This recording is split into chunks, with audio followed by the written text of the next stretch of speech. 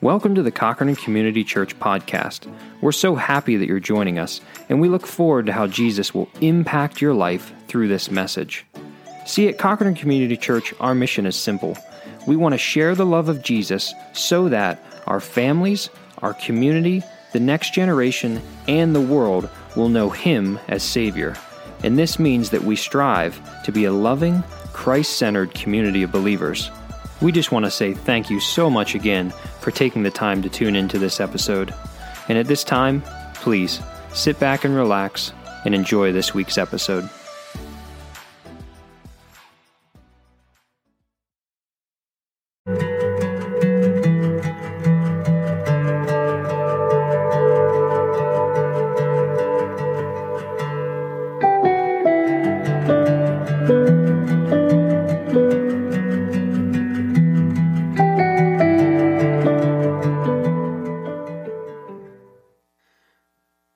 Well, good morning. I hope you guys are doing well today. I am so glad that you guys are here. I'm so glad that if you are joining us online, that you are there with us today. And my mic is way too close to my mouth. Sorry about that. I'll figure it out in a minute.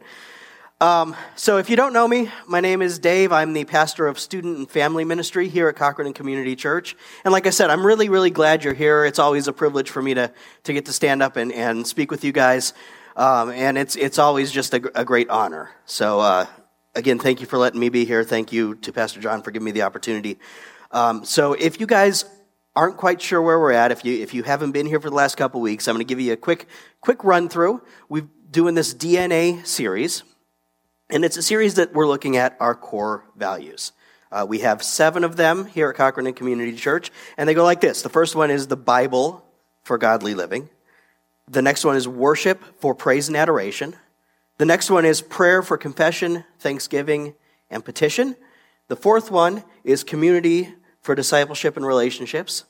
Now we're going to skip one real quick and we'll go back. Next week we're going to talk about the 5th one, outreach, for sharing the gospel in our community and beyond. The 6th one, service, for putting others above ourselves. And the 7th one is stewardship, and I didn't get the little 4 tagline on that one. Sorry. So this week, we're talking about relevancy. Relevancy, that's a big word, I guess. But it's relevancy for reaching the next generation. See, we believe here that not only is relevancy something we should do, it's something we must do. It's absolutely essential for reaching the next generation of people with the gospel. We believe that wholeheartedly here, that is a core value. It's something that guides who we are and how we do what we do. And this topic for me is near and dear to my heart because, well, my title, Student and Family Ministry, that's all about teens, young adults, children, young families, the next generation. And that's what my interest is. Excuse me for a second. Try and get this thing so you guys can hear me a little bit better. It's my fault. I don't know how to put on a mic anymore. Anyway, so we've got that going on, and I got to tell you, I've felt a call to this kind of ministry. I felt like I should be doing something with teens since I was a teen. In fact, it was junior high school. I remember being on a mission trip and looking at one of the interns for the youth ministry that I was part of, and I said, I think I want to do what you do when I grow up. So it's kind of been there, but it took me about 15 years from that moment, maybe a little bit more even, to actually get to a point where I was doing it. And I want to tell you a little bit about my story and how I got there, because I think it's really relevant for today. So when I was in high school, a little bit after I said, hey, I think I'd like to do this for a living, I was part of everything at the church. I was that kid. As a youth pastor, I've always got that kid. Like there's the one kid that shows up before everything, that wants to be there, that's always there. That was me. I was that annoying little kid. I don't think I can say I've got one of those kids, because that kid is the one that shows up like 45 minutes early. It's too early. Don't show up that early. But I was there. I played on the worship team. I did all the stuff. I was part of 2 small groups. I was part of anything. Anytime the doors were open, I was sort of there. And it was great. In early college, I went on and I volunteered as the worship leader for the junior high ministry, and when my friend stopped doing the college ministry worship, I took that on too. I led a small group for the high school. I did a lot, and I had a lot of people sort of pouring into me at that time. Well, then I moved to North Carolina because I felt like it was getting really expensive to live out in California where I grew up. So I moved to North Carolina, and my life fell apart. I was engaged when I left California, and that didn't last a terrible long time, even though the plan was to move out there, create a life, and then go. I moved out there to be a writer for a magazine. The magazine went under.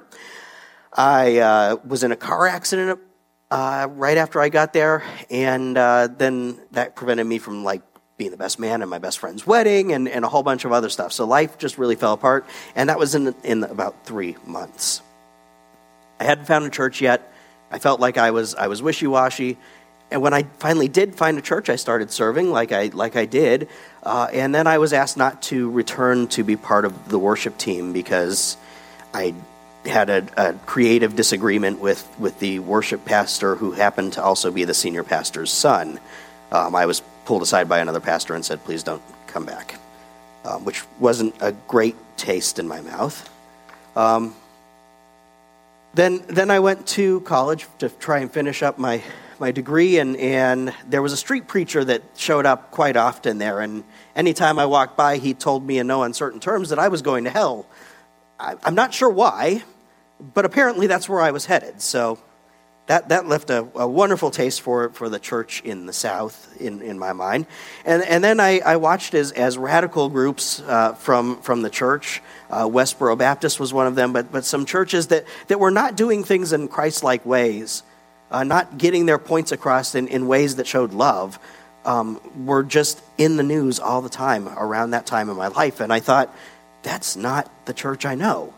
It doesn't fit who I am. It doesn't fit what I think of the gospel. And I can't find a church that seems to, because the one church I found that I thought I liked, they told me to leave. So, you know what? I don't think this works for me anymore. I'm done. And I walked away. And I'm going to tell you later how I ended up back in church. But before I do that, I want you to do a little exercise here. So if you are over 25, I want you to close your eyes. And I want you to picture the face or the name of a young person in your life. And maybe there's more than one. There's probably is if you're like us. One young person in your life that you really care about. If you've got that person, open your eyes, grab your notes from your worship folder, and write their name in the spot that's there on the note card. And I don't care who they are to you. They could be a son, a daughter, a grandkid, a nephew, a niece, your best friend's second cousin's child twice removed or something like that. It doesn't matter. If you care about them, if you love them, and they are in your life in some meaningful way, then that's a person to write down. Now, I'm going to go out on a limb and say, I'm guessing everybody in here had that person? Is that correct? Let me see some nods if that's correct. You got somebody? Okay, good. I think that's cool. We all have a young person in our lives that we care about. And if you are a young person, you probably have other young people in your lives that you care about, right? You've got friends. You've got relationships that are meaningful to you, which is good.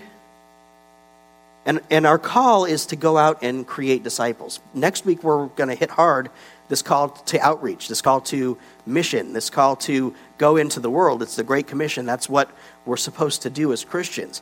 But there's an even different and a special call for us as believers to reach the next generation. So if you'll turn with me in your Bibles, if you've got it, or it'll be on the screen. Or if you pull out your phone, that works too. That's how I generally do it. Turn to me, Psalm 145. And we'll pull that up here, and we'll get going. This is from David, and he says, I will exalt you, my God, my God the King. I will praise your name forever and ever. Every day I will praise you and extol your name forever and ever. Great is the Lord and most worthy of praise. His greatness no one can fathom. One generation commends your works to another. They tell of your mighty acts. I love that. I think it's so cool to hear David open up in this boisterous, huge praise. God, I praise your name. I will exalt you, my God, my King. He's got this bold praise and an even bolder vision. As we get to verse 4, he says, one generation, in this translation it says, commends your works to another. And literally, one generation shouts your works, gives your works to the next generation. They pass it down. They pass it down. And it's amazing to me. It echoes something. It echoes what we're supposed to do. So in his book called The Family Ministry Field Guide, Timothy Paul Jones, and by the way, is that not like the best name for somebody in family ministry? Timothy Paul? Like that's just a great name for somebody in ministry, I guess. Anyway, I digress. He says that we as parents, if you're a parent in here, we should see our kids as, and I'm going to get this wrong if I don't read it, so potential or actual brothers and sisters in Christ. Potential or actual brothers and sisters in Christ. Now, if you're like me, it's maybe a little hard to think of my 5 crazy people as brothers and sisters in Christ when I'm trying to make sure they like wash the dishes and brush their teeth and all that stuff. But not only am I called to think of them as my charges, my kids, the people that God has put in my life that I'm responsible for, but they're brothers and sisters in Christ, or they're potentially brothers and sisters in Christ. And more important, I should probably think of that first, because they will always be that. They will always be my kids, but in eternity, they will be my brothers and sisters. It's that important. And David, thinking about these things, is saying, we, as the older generation, commend the works of God to the next generation. And that's an amazing thing. And he's talking about the community of faith in Israel. So maybe it helps. Maybe it's we're passing it on to the next people, the community of faith. If that helps you think of it, maybe that's a little easier than thinking about your children as brothers and sisters. Maybe there are other members of the community of faith, but the meaning is the same. So we are called to share the gospel with the next generation. And that's the point of what David's getting across. That's the point of what we do. That is our call. And it's not a new call. It's not something that David says, hey, I've got this great idea, let's do this. David is calling back to something much closer to the birth of the nation of Israel. You see, we get to Deuteronomy, and there's this passage, and I'm sure you've heard it before, but we're going to read it anyway. But I'm going to give you a little background first. So Deuteronomy is Moses' last words to the nation of Israel before they get to the promised land. And Moses says to them a whole bunch of things. But because it's the last words, they're really important, right? People's first words and their last words are usually the most important things that they say. So the last words are meaningful. Let's check out what his meaningful words were. He says, "Hear, O Israel, the Lord our God, the Lord is one. Love the Lord your God with all your heart and with all your soul and with all your strength. These commandments that I give you today are to be on your hearts. Impress them on your children. Talk about them when you sit at home and when you walk along the road, when you lie down and when you get up. Tie them as symbols on your hands and bind them on your foreheads. Write them on the doorframes of your houses and on your gates."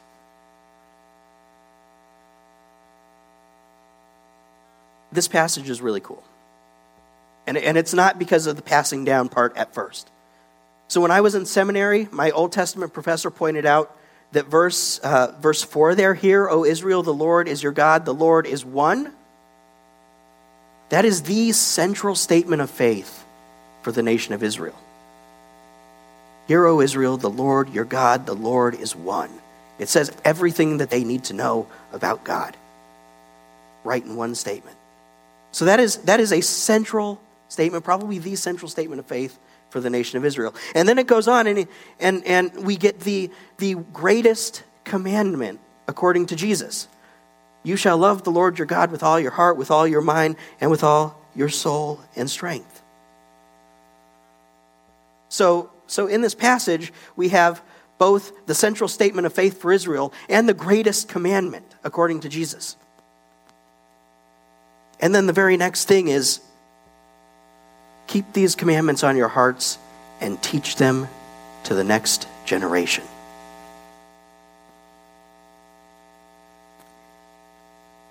And it doesn't tell us to teach them to the next generation at church. It doesn't say, hey, teach your kids when you walk into the worship center. Or teach your kids for them the tent of meeting. Or the synagogue, or the temple, or when you're in Sunday school, or any of those things. It says teach them when you're out and about in your daily life, when you're hanging out at the house, when you're going to the store, when you're laying down for the evening, say your evening prayers. When you get up in the morning, praise God because you've got another day, and let your kids see that and let them know it. Put it everywhere. Put it up, for them. Put it on the doorpost. Put it at the very foundation. Put it on the pictures on the wall. Put it everywhere so that your family can't escape it. So it's there for your kids to see. Make it part of the fabric of your very life because it's relevant in every situation. It's supposed to be everywhere. It's supposed to meet people where they are, whether that's physically, emotionally, relationally, culturally, or spiritually. We're supposed to meet people. And that's maybe the working definition that I have in my head when I talk about relevancy. I think of relevancy, I think that relevancy is where the gospel intersects with our lives in a meaningful way, where the gospel comes into our lives in ways that make a difference. That's what relevancy means. And I left the church, I told you, largely because I failed to recognize the gospel intersecting with my life. Or rather, I failed to have people in my life who helped me to see where that intersection happened. Those places where the things in my life were influenced by the gospel, by the good news that Jesus is Lord. A church looked to me more like an institution trying to protect itself, to keep going. And I wasn't alone in that. And in fact, in a 2018 Barna study, it said that 31% of non-Christian millennials felt the same way that I did. And that's millennials. Actually, the numbers are slightly better for Generation Z, believe it or not. But there's other things that keep them back, according to that same study. But the point there is, it didn't seem to mean much in my life because I wasn't engaged in the kind of things that made it seem that way. So my question, as I went through this week, it was, how do we start to change that perception? How do we start to become relevant? If relevancy is where the gospel interacts with our lives on a daily basis or intersects, then how do we do that? And then I thought about what Paul says in Corinthians. In 1 Corinthians 9:19 is where he starts. And he says this. He says, well, let me give some background here because, again, we're going to lose it if we don't.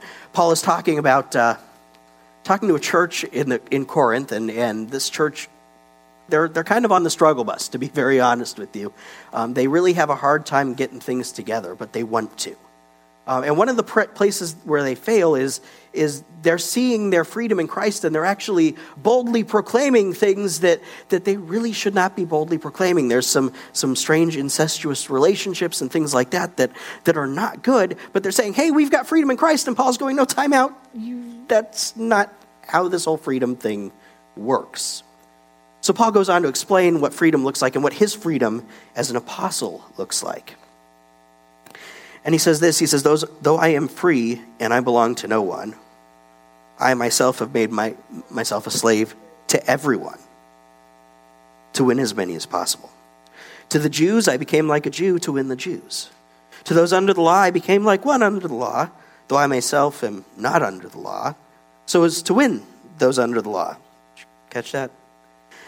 To those not having the law, I became like one not having the law, though I am not free from God's law, but under Christ's law, so as to win those not having the law. To the weak I became weak to win the weak. I have become all things to all people, so that by all possible means I might save some.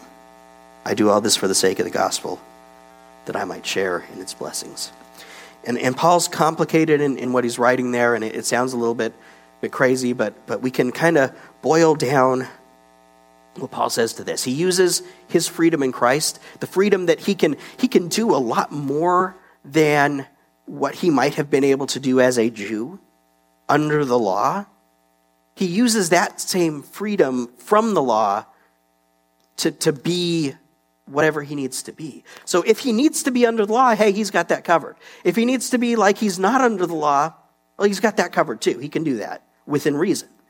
If he needs to present himself like a slave, that's okay. He's a slave to Christ. If he needs to present himself as free, he's got that too. Paul says, I will be all things to all people, that by all means I might win some. Churches frame it this way. A modern thing, and a thing I've heard from a number of churches now is we will do anything short of sin to help people meet Jesus. We will do anything short of sinning to help people meet Jesus. And I really like that. Paul said he became a Roman to talk to the Romans, or a slave to talk to the slaves. Paul always found a way to make it relevant to the lives of the people. He found a way to bring it into their daily experience in a way that was meaningful for them. And this happens on a couple different levels. All right? So we could talk about the church level. Right? As a church, we operate on a certain level. And for us, that's a stylistic thing here at CCC. Pastor John likes to say we have, and I'm going to get this wrong because I didn't write it down, we have conservative theology and contemporary methodology. Did I get that right?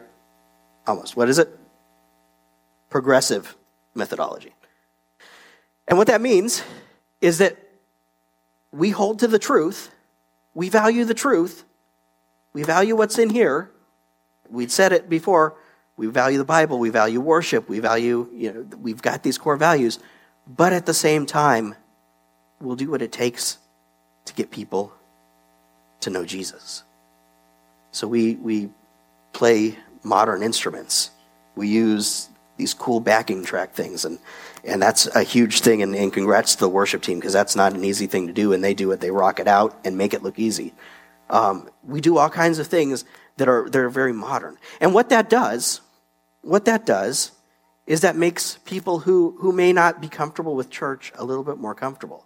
You can come into this room, and it's not everybody wearing a three-piece suit, which is great, because you're not going to catch me in a three-piece suit. You come into this room and you hear music that sounds sort of like what you might hear on the radio. The words are different, but it's kind of got that vibe.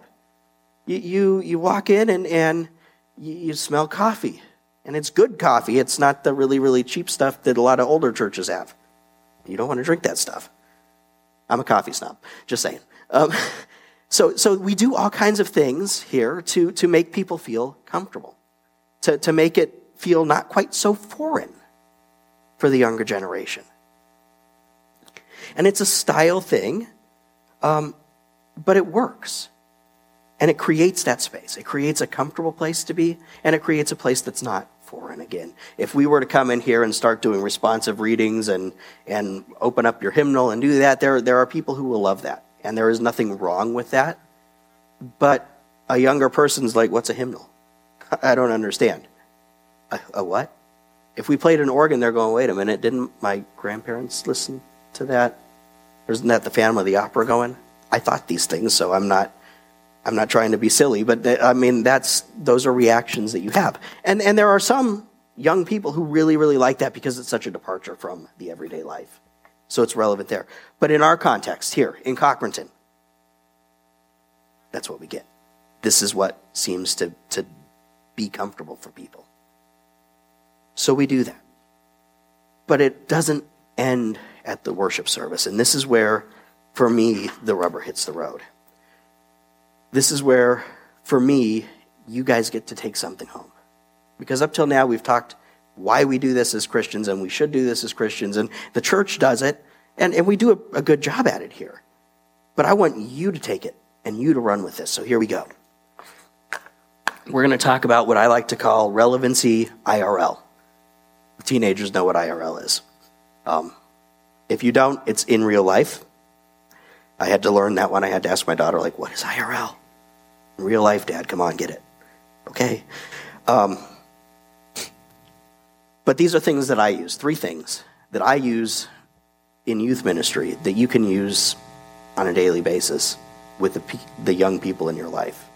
And I want to stop for a minute and look at my younger people here, because I have to make a confession. I have gotten a little sidetracked. I moved from a position of assisting a youth pastor to being the full-time youth pastor, and I started thinking about all the logistics, all the program side of things, and I forgot some of these principles that I think are the most important things in youth ministry. I've forgotten some of those things because I got sidetracked. So if I say some of these things, young people, teenagers, and you go, hey, wait a minute, that doesn't sound like what I've experienced with Dave, I am sorry. That's not fair, and I want to do better. So please let me know if you've felt that I've not done well with these things, so that I can make it right. That's just a personal note from me, because it's been on my heart. And here we go. The first thing you need to do if you're going to approach young people is build relationships with them. My mentor, the guy I worked under for 5 years in youth ministry, told me this day one. In fact, he told me this when he interviewed me to see if I could be a volunteer on his staff. He said, remember this, always remember, they will not care what you know until they know that you care. They will not care what you know until they know you care. And that is so true. This generation, especially Generation Z, this current generation of students, is so relational. And it may take the form that we're not comfortable with of phones and Snapchat and Instagram and all these different things that even I'm like, I'm lost with it. But they're relational. They don't necessarily play games. They play games together online. They do online things together. They get in person together. They want to be in relationship with others. And they've got so many different ways to do it. And we have to approach them in that way. We have to approach them from the standpoint of relationship, from the standpoint of being engaged in their lives and caring. So in Romans 10, and I don't have this one pulled in my Bible, so we're going to look at it on the screen here. Paul asks a question. He says, how can they call on the one they have not believed in? And how can they believe in one of whom they haven't heard? And how can they hear without someone preaching to them? And while I can stand up here and I can preach to them, I can go to youth group and preach to them, they're relational. If I'm not engaged in relationship with them, I'm not really a preacher to them. Because I just haven't built that capital. I haven't created that relational capital. So Doug Fields, who many call the Yoda of youth ministry, because he's just that good, talks about relational youth ministry a lot. And he says that for people who use this approach, Jesus is at the center and people are central. Jesus is at the center and people are central. So Jesus and then people, it's all wrapped up together, but Jesus is the absolute core. And I love that because it means that the whole thing is wrapped up right around Jesus and people all at the same time. And everything else, everything, the programs, the stuff you do, the words you say, the things, the music you play, whatever else is out there is secondary. Those two things are together at the center. And I think that's an amazing thing. And being present like that, having relationships gives you access. And I can't think of any more important a story right now than my friend Brad Jackson, who coaches many different sports and works with many different kids, but he works specifically this last year with the boys volleyball team. And I have watched, and he gives me far too much credit, so I'm not going to take that. I'm going to push it back on him because I told him this morning he did a lot here. So when they started this season, Brad and one other coach suggested, hey, maybe we should, we've got a couple Christian guys here, maybe we should go ahead and say a prayer. So they kind of went off in a corner before a game, and they prayed. And they just kept doing that. And over the course of the season, they built relationships, they did different things. And by the end of the season, you've got the whole team praying before and after practices and games. And you've got a student who, by all accounts, really was far from Christ, encouraging the team to remember that everything they had done this year was to the glory of God. Because a couple coaches built a relationship and allowed that relationship to speak into the kids' lives and to speak Jesus into the kids' lives. It's relational. The next thing we have to do is to show how Jesus has changed your life. That story was so cool, right? But your story is cool. It's the most important tool you have. You can know the Bible as well as anybody. You can be the, I don't know, pick your favorite Bible scholar. You can be that person. But if you don't have your story, if you don't know how to tell your story, you're missing a huge tool. And here's why. Your story tells how Jesus is real in your life. Your story points out those places where it's an intersection. And it doesn't matter what your story is. It could be huge. It could be this crazy, God pulled me out of Skid Row, and I was hooked on drugs and this and that. Or it could be, hey, I kind of grew up in a Christian home and didn't have much exciting happen, and I just followed Jesus, and when hard things have come, Jesus kind of gave me hope. Both of those stories are really important, and both of those stories are something a young person might need to hear. Check out what Peter says. He says, in your hearts, revere Christ as Lord, and always be prepared to give an answer to anyone who asks you to give the reason for the hope that you have. And do this with gentleness and respect. See, the thing is, your story may not seem like a big deal to you, but your story is going to include a hope and a peace that surpasses understanding, and the different things and how you do what you do and why you do it. And I guarantee you, there is a young person in your life that needs to hear your story. Because your story is going to show them how to navigate something they're going through. They need to hear your story. Number 3. Always follow the golden rule.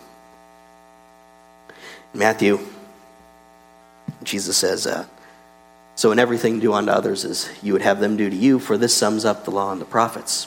We all know this. It's pretty simple. I tell my kids probably 16 times a week or something like that. My daughter's looking at me going, no, you don't. I don't. They are pretty good at this for the most part. But we all know this, right? Do unto others as you would have others do unto you. There's kind of a bunch of different variants. But we know it. Treat others how you want to be treated. But we forget it when it comes to young people in our lives in some ways. And here's what I mean by that. The world is a scary place. And we don't want it to be in our homes, right? If we're honest, we'd like to push it out of our homes and just, if you're like me, I like to just not turn on the news ever. And I don't want to have those conversations with my kids. I've got a 12-year-old sitting here who has to deal with a whole bunch of stuff and has a lot of questions about the world. I could shut her down. Hard. Dad, what about this? What about that? No, we're just not going to talk. Don't worry about that. That's just wrong. Don't stay away. But that doesn't do her any good. That doesn't teach her anything. That doesn't help us do that. I have to resist the impulse. And I would encourage you, if your kids come to you with questions, if they have things that they want, or if a young person approaches you and says, hey, what about, engage in real conversation. You have to. Because if you don't, somebody else will. One of my favorite illustrations is, imagine if I took a room full of 25 junior high school students and I handed them scuba gear and I said, you guys, here's some scuba gear and there's a big old pool. Go for it. And walked away. And if I left them to do that on their own, what's going to happen? I'm going to end up with a bunch of dead junior high school students is what's going to happen. Because I didn't stop and teach them how to use some scuba equipment. Or I didn't give them somebody to teach them. We have kids who go out into the world, into life, and life is a lot more complicated than scuba equipment. And if we let them just figure it out from their friends and from the people who don't have any more experience than they do, we're going to end up with a mess. Paul told the Ephesians to speak truth in love. Speak truth in love. And we've got to do this. We can't abandon the truth. We can't abandon what this book says. Because this book is the living, breathing, active Word of God. But we also can't use it as a club. Shut up. No, we're not going to. It doesn't work that way. It's a sword. But it's a sword that has to be used carefully. A sword is a weapon that takes precision, that takes care. Because if you don't use it well, it bites you.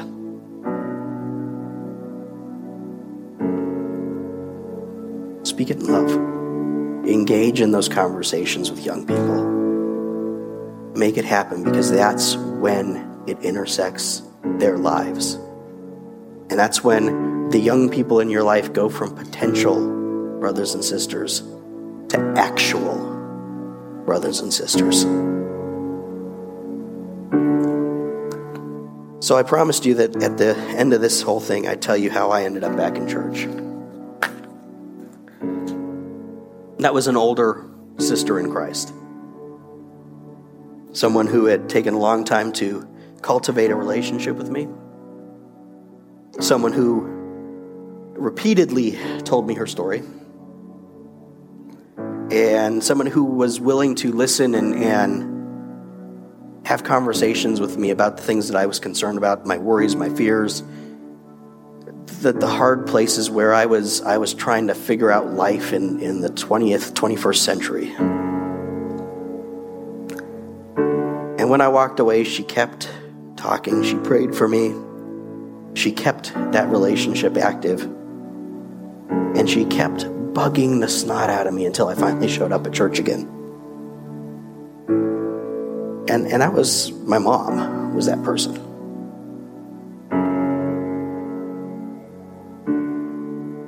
An older person who loved me, who engaged my life in a meaningful way, and showed me how the gospel intersected for me. And she finally dragged my butt back to church. To a church that also felt comfortable. To a church that preached in ways that were relevant to me, that meant something to my life. And God got a hold of me and brought me back.